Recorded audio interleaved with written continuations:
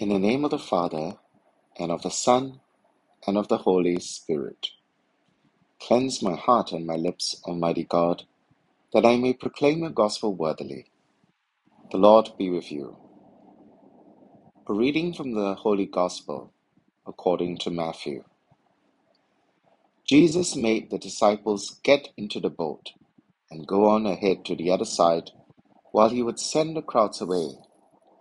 After sending the crowds away, he went up into the hills by himself to pray. When evening came, he was there alone, while the boat, by now far out on the lake, was battling with a heavy sea, for there was a headwind.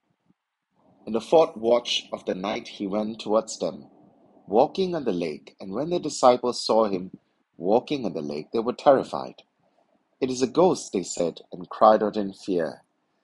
But at once Jesus called up to them, saying, "Courage, it is I. Do not be afraid." It was Peter who answered. "Lord," he said, "if it is you, tell me to come to you across the water." "Come," said Jesus. Then Peter got out of the boat and started walking towards Jesus across the water. But as soon as he felt the force of the wind, he took fright and began to sink. "Lord, save me," he cried. Jesus put out his hand at once and held him. "Man of little faith," he said, "why did you doubt?" And as they got into the boat, the wind dropped. The men in the boat bowed down before him and said, "Truly, you are the Son of God." Having made the crossing, they came to land at Gennesaret. When the local people recognized him, they spread the news throughout the whole neighborhood and took all that was sick to him, begging him just to let them touch the fringe of his cloak. And all those who touched it were completely cured. The Gospel of the Lord. Today we see how the Lord's disciples oscillate between cowardice to reckless buffoonery.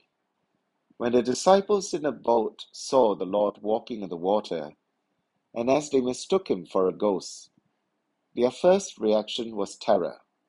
But when they came to recognize that this was their master and not some ghostly apparition, and after being assured by our Lord to have courage, Peter literally jumps in and makes an audacious request. He must have felt that this was a nice trick and he too wants to be able to walk on water. There is almost something childlike about this.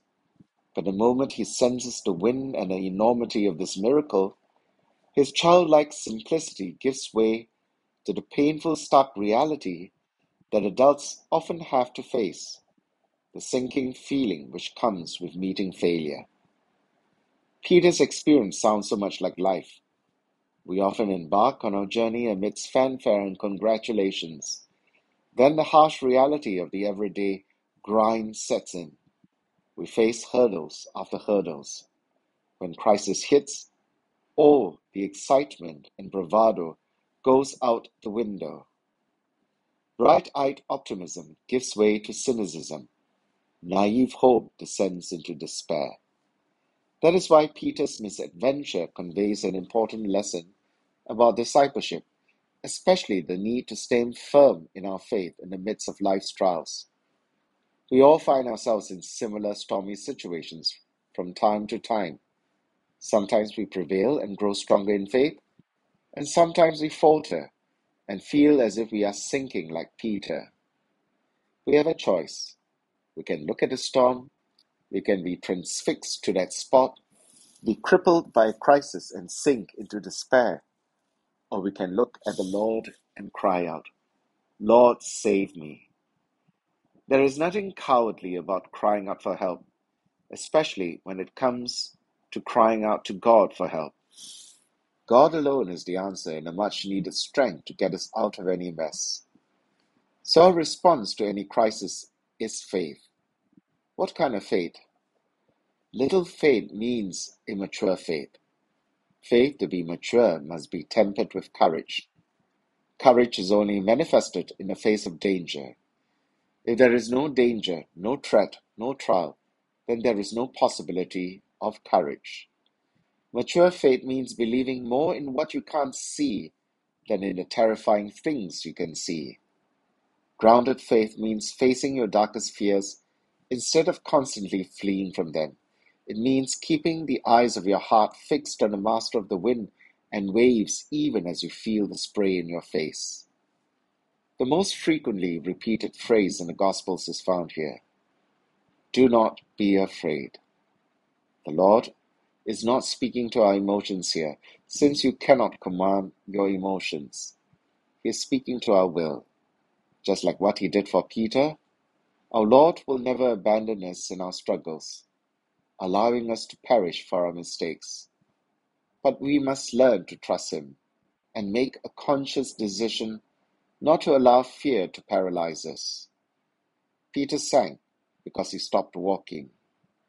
Faith means to keep walking, keep trusting, keep hoping, even when your knees are knocking. In the name of the Father, and of the Son, and the Holy Spirit. Amen.